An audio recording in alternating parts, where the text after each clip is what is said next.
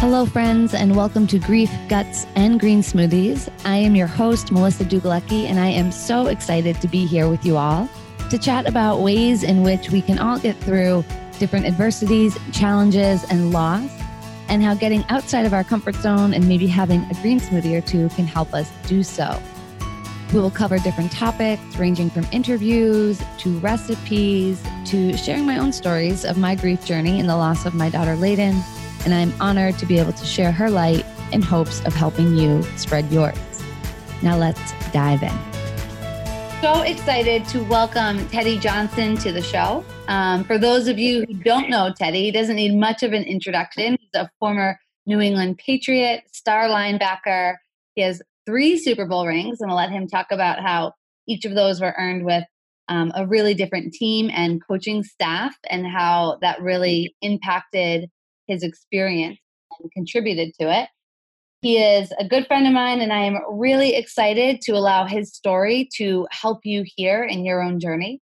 So Teddy, welcome. Hey, Melissa. Thank you. It's good to be with you.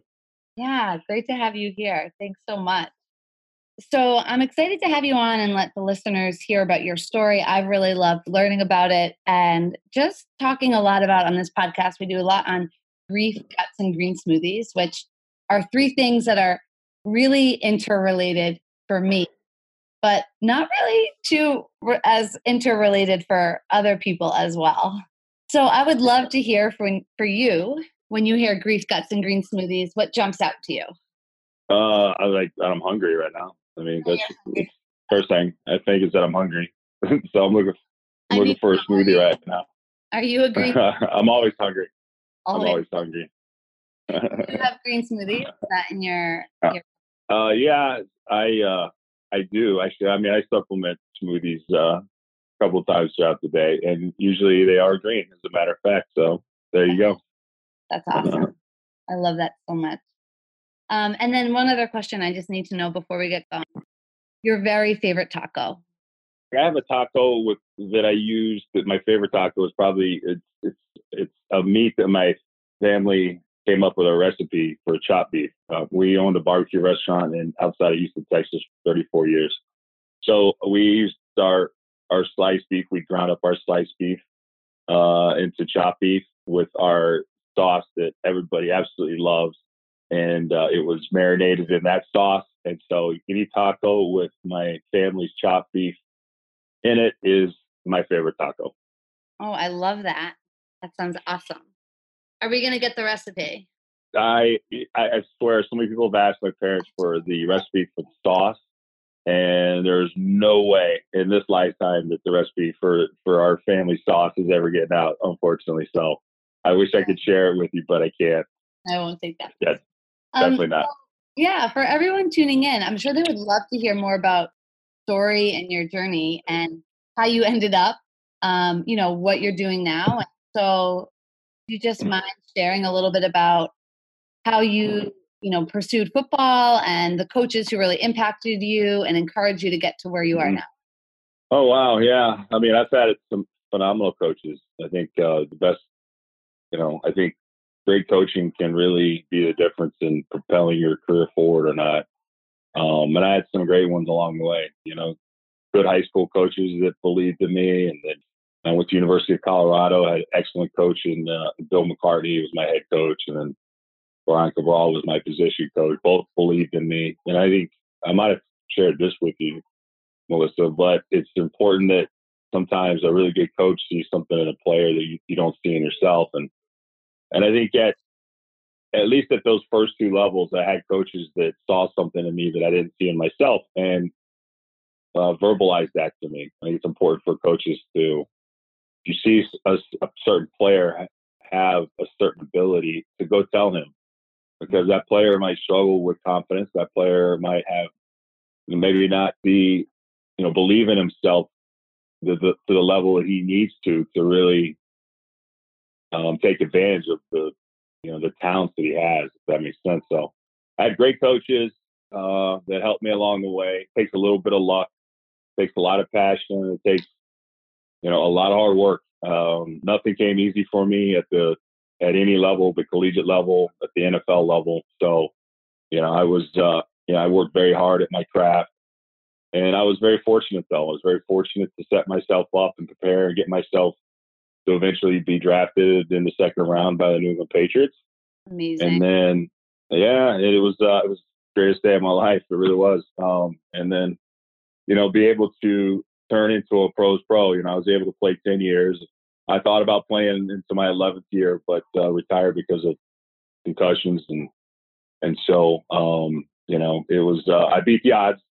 I certainly beat the odds, and I was fortunate enough to play in, the biggest game, 4 Super Bowls in 10 years, won 3 of them. Amazing. And so, yeah, I mean, it was, when you get drafted, there's 30 teams at the time. When I was drafted, there's 32 teams now.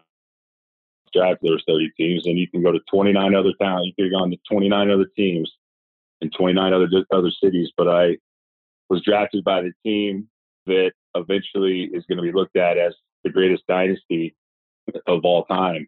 And it's pretty awesome when I think about the odds, right? The odds of me getting drafted by the team that was that's going to be looked at as the greatest of all time.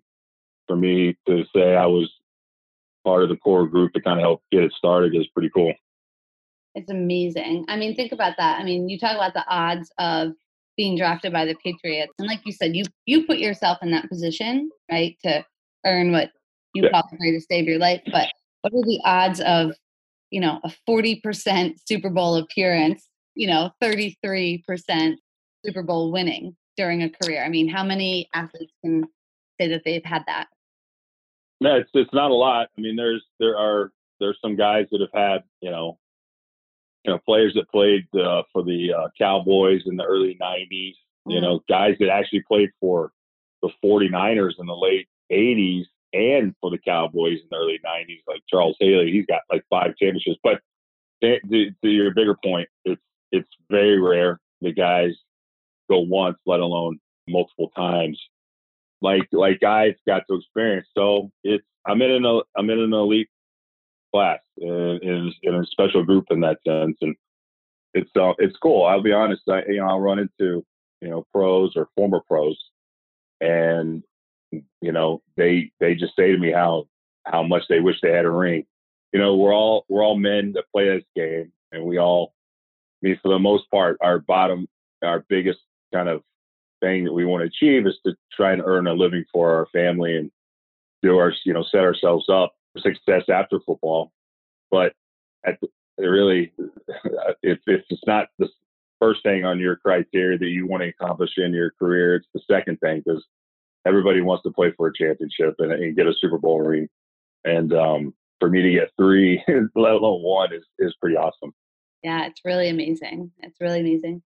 Now, one of the things that alluded to is that you chose to, retire after your 10th year, which is amazing to have that decade there, as successful as you were. And you chose to do that because of concussions. And one of the things that, really drew me to your work was, you speak really openly and honestly. And I think that transparency takes guts, right? On this podcast, we talk about grief, guts, and green smoothies. And, I talk a lot about grief, and it's a topic that people are very uncomfortable around. Like, they don't like that. It makes them nervous. They don't want to talk about it. And my stance has always been that, well, just because something's uncomfortable or we don't necessarily like the information being shared doesn't mean that we shouldn't talk about it. And actually talking about it just empowers kind of the power of it, and empowers us to make more informed decisions. And, I feel like you do that in your own sense in your conversation work around concussions. And I'd love to hear more about that. Well, yeah, I talked about my struggles with concussions, at least just the head trauma from playing football in a New York Times article in 2007. And I talked about my struggles and the the concussion stuff leading to addiction issues. And at a time when I told the story in '07, this was all brand new and nobody really was talking about it. It was something that a lot of players believed the NFL knew, but maybe didn't tell us. And so it was, but as far as mainstream, it was not being discussed. And so when I shared my story, there was a lot of skepticism and a lot of opposition and questioning, that, that what I was telling was the truth. And it was my willingness to share my story was because the genesis of me telling my story was for me reading an article in the New York Times about Andre Waters, who was a safety for the Philadelphia Eagles, a strong safety who committed suicide. And they did an autopsy on his brain, and they detected this brain disease that they now know is linked to guys that have multiple hits to the head. It's called CTE. It's a brain disease linked to people who have multiple concussions, and chronic traumatic encephalopathy is the scientific name for it. And anyway, they autopsied Andre Waters' brain. They saw he had CTE based on all the hits to the head from playing football. I read that story, and I'm like, I felt compelled to tell my story.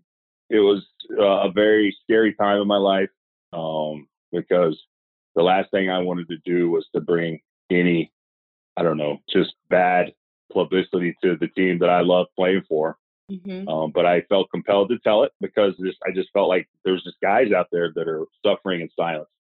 I was for the longest time, because there was no name to what it was I was fighting. And so, there's nothing worse than having a problem and not knowing what it is.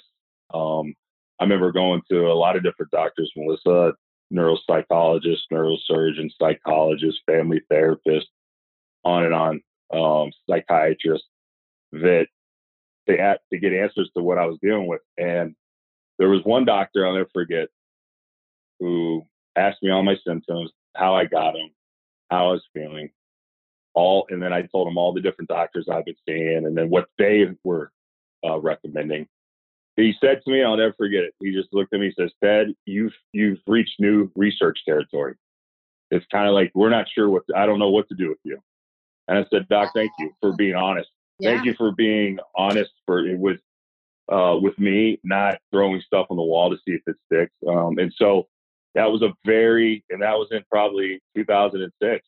And so 2 years after I left the game, and I left the game not knowing what any of this was. I just knew my head hurt. I knew my personality was changing.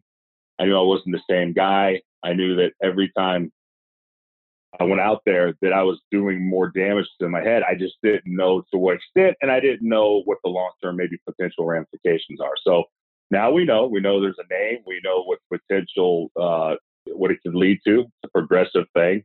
It doesn't mean it's a guarantee that I'm going to end up with one of the brain diseases that are linked to this. Lou Gehrig's disease is the most terrifying one that is linked to players that have CTE.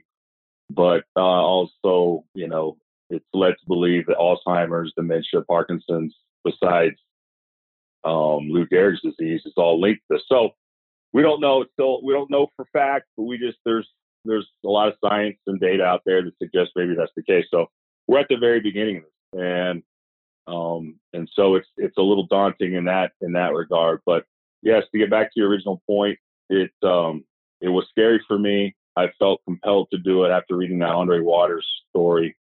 And it's really sad. There's been my biggest hero was Junior Seau, and Junior Seau played middle linebacker in the NFL at the highest level, one of the absolute best to ever play it for almost 20 years.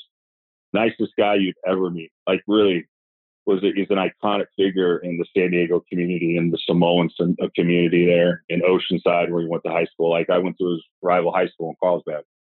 I looked up to Junior Seau, and he killed himself. He shot himself in the chest so that his brain could be autopsied to see if he had what I think he knew in his heart he had, And so it's just there's some really sad stories about this, but what I'm really thankful for is that guys are making educated decisions now. I did, there's guys that played in my era before me didn't know what the ramifications were to maybe these multiple concussions. And so, now they know so they can make informed decisions. And I just love that there's just more information out there so that guys, the money's greater. They don't have to play as long. They can play smarter. they can be their own advocates now. And so the thought of me maybe helping and getting all that accomplished makes me feel good, because at the time when I shared my story, it was not a popular opinion to have, or at least my story was not well received because of, I think, just the unknown factor of it all. Yeah. No, and that's why, as I said, I think it takes such guts, right, to share what you've shared. And it was interesting, something I heard you reference reminded me of my own experience, in that you felt almost a level of guilt, right, in owning your story and honoring and respecting, the place that had been your family and your home and your career. And I felt something very similar for my daughter, Layden. Her case was termed a catastrophe, right? And, that's actually what one of her cardiologists called it. And that was really hard. And so I felt this level of guilt when I started kind of speaking out on Layden's case and on her behalf, not in a way that was pointing a finger, right? But that was rather just educating, like, how do we prevent this from happening again? Because Right. Boston Children's Hospital was my family. They were my home. I literally lived there. And so I felt that very similar. It just really struck me when you said, like, you felt this weird kind of guilt. And I think it's so important for anyone listening who might feel similarly to how you felt or to how I felt, to recognize, like, we can use the word "and," right? Like, we can respect and honor, the NFL, Boston Children's Hospital, and we can own our truth, right? And we can own our story, and do it in a way that's about empowering and educating, not blaming, not finger pointing, but like, how do we do better, right? How do we do better going? Right. I love that, and that's and it, it's hard to, the entity that maybe you are highlighting. It's sometimes it's not going to be well received. You hope that everybody involved kind of sees it the way you're suggesting they see it. And that's what you hope, that it's really all about educating and understanding, at the bottom line, at the end of the day, not pointing fingers. Well, yeah. And I think, to your point, you hope everyone understands, but the reality is that's unlikely. And so I think you had to be, and I had to be, really clear in my heart about my intentions and my goals, Right. and the way I was doing it, so that when people maybe disagreed or didn't feel comfortable or pushed back a little bit, that I didn't doubt, question, and quit. Because I think when we're not clear in what we're pursuing, that's when we are met with doubt, that's when we can quit. So I just think it's obviously a testament to how clear and certain you were and what you were pursuing and why you were pursuing it, that allowed you to break through those barriers. Oh yeah, no. Here's the thing: is it's almost to a fault. I tell the truth. I'm honest about a lot of my own personal struggles, and if I have a platform to share something that I think is going to help somebody, I don't know. I got to live in my own skin every single day, and it's very difficult. It's just very difficult for me that if something happens in my life, an opportunity presents itself that where you could help people, or you could enlighten something and really educate people on something, or just whatever, if it's to do the right thing, when this opportunity comes, that you will do it. I honestly think about that all the time, Melissa, where if there's something that happens in my life, I see something happens where, I could keep quiet, or I could do the right thing. And even though it might hurt me initially, but at the end of the day, it was the right thing to do. I hope that I do the right thing every time. And I think about that stuff that hasn't happened in my life down the road. That it's going to inevitably, something's going to happen where I'm going to, do I take the easy way out, or do I do the hard thing and tell the truth? I think about that a lot. And I was presented with the opportunity. It was really hard, but I needed to tell the truth, and I did, and it's helped a lot of people. And that's, at the end of the day, that makes me feel really good. Yeah, and that takes guts. I love that so much.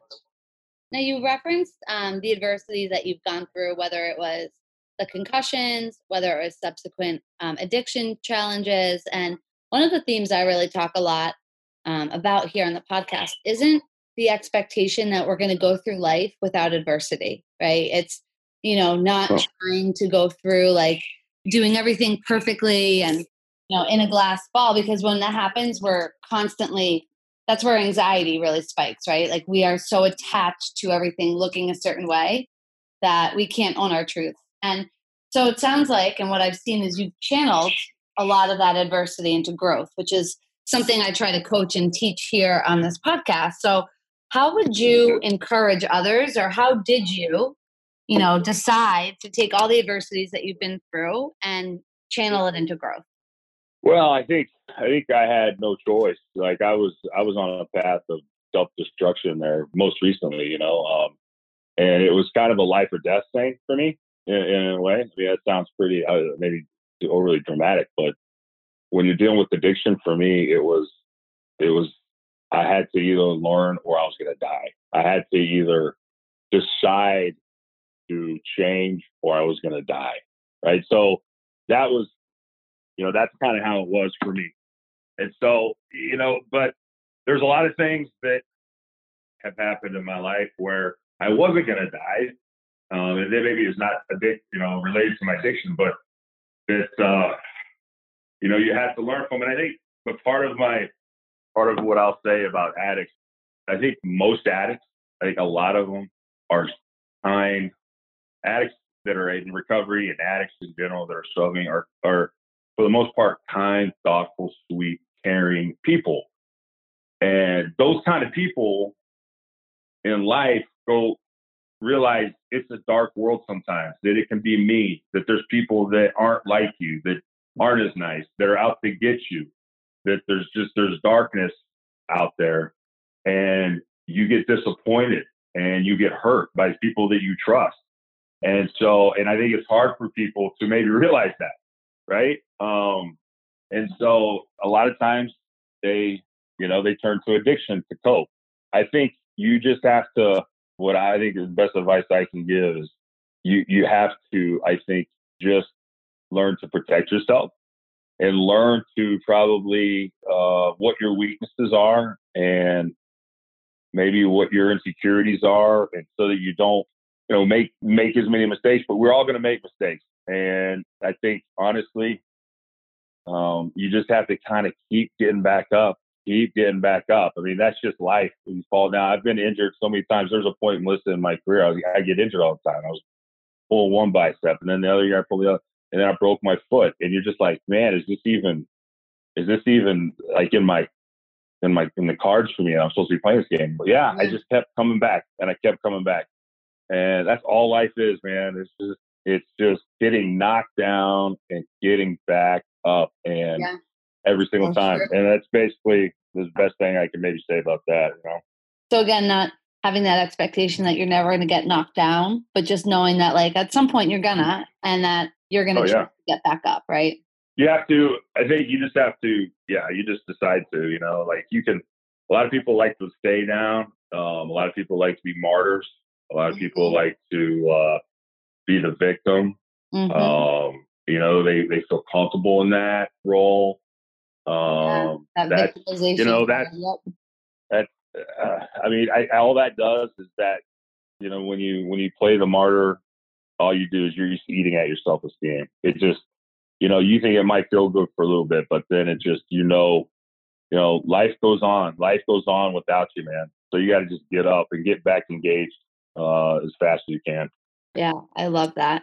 It's interesting. Obviously I love athletics. I do a lot of analogies to athletics. And one of the things you were talking about reminded me of, in the life coaching work that I do, I really try and take every adversity that clients face and almost like imagine watching film, right? And you sit there and you're watching it, not to beat yourself up, not to like berate yourself, but to learn, like, where can I make a better decision? Where can I improve? Yeah. Like, what habit is finding me in this result? Right. And so it's different, right? It's a different capacity, but it's very similar in that you have to take that time if you want to improve, to reflect and to look at, what choices you made, what habits you have, what energies you're leading with, and then decide how you can improve going forward.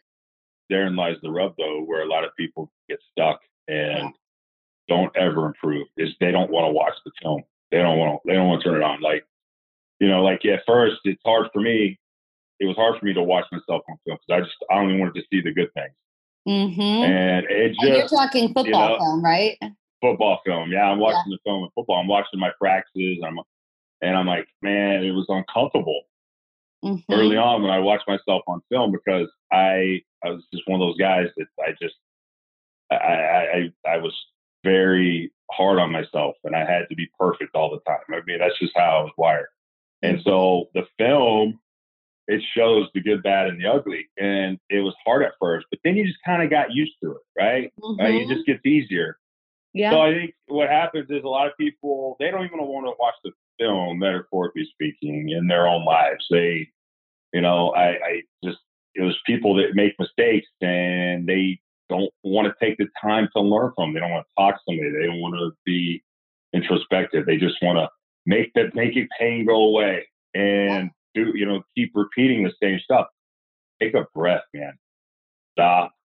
Talk to someone. If you need to go to a treatment center to really, really, one thing is, I've gone to different treatment centers, and for the most part, in almost all of them, I was 100% fully invested in it and wanting to get better, and took the time. It's all you literally do is think about yourself.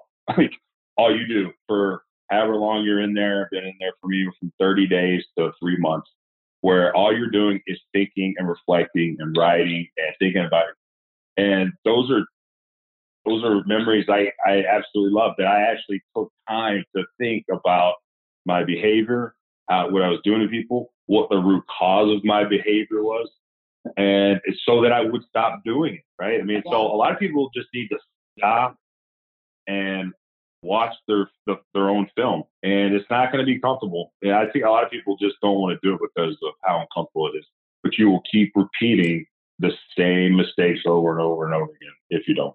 Yes, I love that. Such good advice, right, for on and off the field. And we all understand it on the field, and off the field is harder. And I think you're right, because we have to not sit in that place of shame or embarrassment, and we have to almost remove ourselves and just kind of be an observer, right, and let it be feedback, and really be compassionate with ourselves so we can understand ourselves, because it's only in doing that that we're actually going to change habits and change patterns. And, that's where the power is for growth. So I love that connection. Yeah, I think you definitely got to give yourself a break. Yeah. Hey, so if you're a person who has you're a perfectionist, which there's a lot of people have that, it's part of their profile. Give yourself a break. No one's perfect, all right, and it's arrogant to think you can be. Right? Everybody screws up. Yeah. Yeah, I know that big connection between perfectionism and ego is huge. Huge. Yeah. Now, one of the things that you said earlier that I loved was sharing how those coaches saw something in you. And I forget what you told me. What was it, that you were going to be playing on Sundays, or what was the phrase? Right. Yeah, I know my head coach at University of Colorado, going into my spring practices of my last year. He says, you can play on Sundays if you put your mind to it, and referencing, playing in the NFL at the next level. Yeah. And I never really thought that was a possibility. But when my head coach said that, it gave me just a level of confidence that I'd never felt before. And it was if he doesn't say that to me at that moment in time, and then I go and tell my position coach what he just said, and then he reinforces it by saying, yeah, he's absolutely right. You just need to realize that. So the two of my coaches that I had the most respect for at that time, believing in me, it was like, that was it. I never looked back. I never questioned my talents again. It was so I just, as a coach, it's a huge responsibility, when you have people that you are teaching underneath you, that you're wise with your words. And if you see something that you don't withhold that you think can maybe help propel that player to another level, you open up and you share that, because you have no idea what those words might mean to that player, that person at that time. Right. And that's what I wanted to revisit and tell everyone listening right now to like grab a pen or grab your notes app in your phone and think about that. Like write that down. And it's not just on the football field, right? It's in life. When you see something in someone, you Yeah. see potential, value, opportunity, possibility, like letting them know how powerful it is to actually do that. I mean, it literally changed your life, right? Yeah, no, it does. It does. It really does. And you know, and I wish there was people were more verbal about their feelings. You know, I don't know, everybody's, you know, I don't know. There's different, you know, things that motivate people and why they say and don't say things, but the positive impact you can have. I mean, if you're feeling something about somebody, and it's just it's a strong feeling, and you know it's a positive thing, it would probably and it would, you know, don't hesitate to tell them. Like, you know, it's Mhm. this is a world in which we don't verbally communicate as well as I think we're capable of, and at least from the positive side. I And agree. I wish more people would spread their positive thoughts to people and tell them what they thought. I think the world would be a better place. Oh my gosh, I agree so much. Absolutely. Yeah. It really would be. Now, going further than that, though, so at one point you were, a young guy who had coaches see something in you that you see in yourself. But to get through everything you've gotten through, like in the NFL, in your personal life, overcoming what you've overcome, you've had to learn to coach yourself and you've had to learn to see your own value and worth in yourself. And I'm just wondering if you have any advice or something to share with other people and how they can become their own coaches to believe in themselves and what that was like for you. Yeah. Wow. I think we have to be our own biggest cheerleaders. Right? I mean, look, we all need support, but you know, you got to have that self belief to really achieve, you know, what you want to achieve. It's just gotta the genesis has got to be from within, you know, and whatever it takes to motivate you, use it. I don't care how silly it is, but if you have a skill set, and I always said the smartest people, they identify what they're good at and then they go to exploit it. Like I was really good at playing football. Like I'm okay. I do radio now, you know, I do sports talk radio. I think I'm pretty good, but I was really good at football. Right. You know, I I love think that. I I think I was pretty good at being a public speaker, but not nearly as good as I was as a football player. Right. I think I was just really good at playing football and I liked the game. And I exploited it. I exploited my skills in that. And it became, I just happened to play a game that, it seems like everybody seems to enjoy and love. I mean, let's face it. I mean, people are crazy for football in the NFL. Yeah. And so I was really good at, you know, I had the mindset, I had the physical attributes you needed. And then I had the heart and the desire. And so I just, man, I identified at a very young age that was really good at that. And I exploited it. I was lucky to have the career I had. So, I love I think if you can identify what it is that you really excel at, and then go exploit it. You know, there's people that are good at things that maybe they don't have a passion for. It just comes easy for them. I've played with football players that didn't maybe have a passion for it, but they've given God given ability that was just like in genetics that were otherworldly, you know. And so I played with guys that were super freak athletes, but didn't really have the hard desire, right? And then you play with guys that have the God given ability, who have the work ethic and the desire and the drive. And with a little bit of luck, staying healthy, they become Hall of Famers, right? Those are the Hall of Famers that have that God given ability and they have the work ethic to match. It's so funny. We've actually never talked about this, but something I always coach and always say, like when I'm working with clients privately or in group setting, is that, to really find that kind of happiness and to that clarity of what you're good at, it's finding that place where your skill set and your passion align in a capacity where you Mm-hmm. can serve others. Right. And where you can, and Right. you literally just said these same things and we've never talked about it, which is amazing. But where your skill set and your passion, where those meet, and in a way that you can serve others, right? And then the happiness and the money and all of those things, they come, right? But that takes clarity. I think you said knowing what your strengths are, knowing what they're not, right? Like I'm terrible at technology, right? I tend to be much more of a communicative person. Like I like speaking, I like writing. Those tend to be my strengths. Tech stuff, not so much, right? And so just being okay with that. And like to your point earlier, there is no perfection. So our relative areas of weakness, just like accepting it, almost not taking ourselves so seriously, you know? And well, that's very true. And it's, I'm not saying it's easy, and I don't think you're suggesting it's easy. No. It's to find what you're really good at, where your passions align. And that also, I like that little last part you put in there, where you serve others. Because I think, I think it's where passion really, if you like, there's just I think inherently in all of us, whether people want to admit or not, there's something really satisfying about helping people. And so like I struggled there for a little bit because I played a game, right? Like I'm playing football. How am I serving people?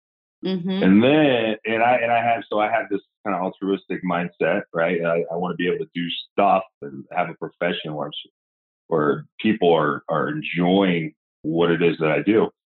And it just hit me all of a sudden. I mean, like when fans come up to me and we watch it every Sunday and these kids want my autographs, like, oh, I got you. So it really aligned with what I really wanted in life. So it was like, wow, I'm really good at this game. I have a passion for it and I'm serving people. So the game was very rewarding for me in that sense. Truly, truly rewarding. I love that. I love that. So I would love to be able to share with the listeners where they can find you.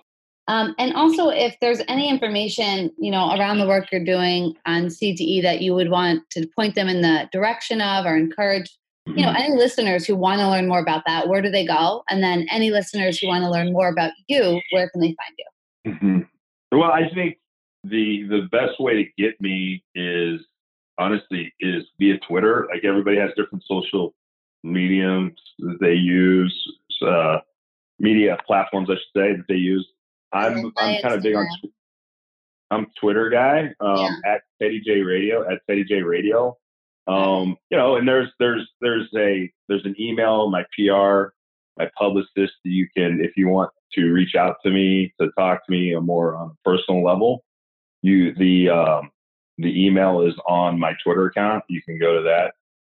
People reach out to me, but through that email, through my publicist email, for different things. And it's fun if I can help you. I can't help everybody, but if I can lend a helping hand, or I can point somebody in the right direction, I'm enjoying maybe being in that role. You can listen to me on the radio. I'm doing fill-in work on 95, the Sports Hub. It's random times. I can tell you I'll be on this Sunday at 10 o'clock with the voice of the Patriots, Bob Sosi. We're doing an NFL pre-draft show. Amazing. For the next 2 or 3 Sundays leading up to the draft. So Twitter is usually where I'll put out when I'll be on the Sports Hub. I'm on NBC Sports Boston every now and again, but nothing that's where it's kind of set in stone, like a weekly thing. So it's at random times, but I will tweet out when I'm on there. So that's probably the best way to get hold of me. So they can find you via Twitter. Awesome. On Twitter. And we'll post that in the show notes. You do hang out a little bit on Instagram. Thank goodness. That's where I live. And I'll put your handle there most as well. Of my friends live. I got to get more active on Instagram. It's where all the cool people hang out. I get it. So I will work on my Instagram game. It's pretty pathetic right now. I can coach you up on that. Don't you worry. All right. Good looking out. All right. Well, thank you so much for jumping on Grief, Guts, and Green Smoothies and just talking about how guts have been such a big part of your journey and having the courage to speak out on your experience in a way that allows it to help others, right? And really just taking that stance so clear in what you believe in and how it's going to serve and offering that, because that's truly a gift for people in our community. Well, Melissa, thanks for the opportunity. It's very rare that I had a platform to get this real, Yeah. and this authentic and this raw. So I love talking like this and helping people if I can. So thank you.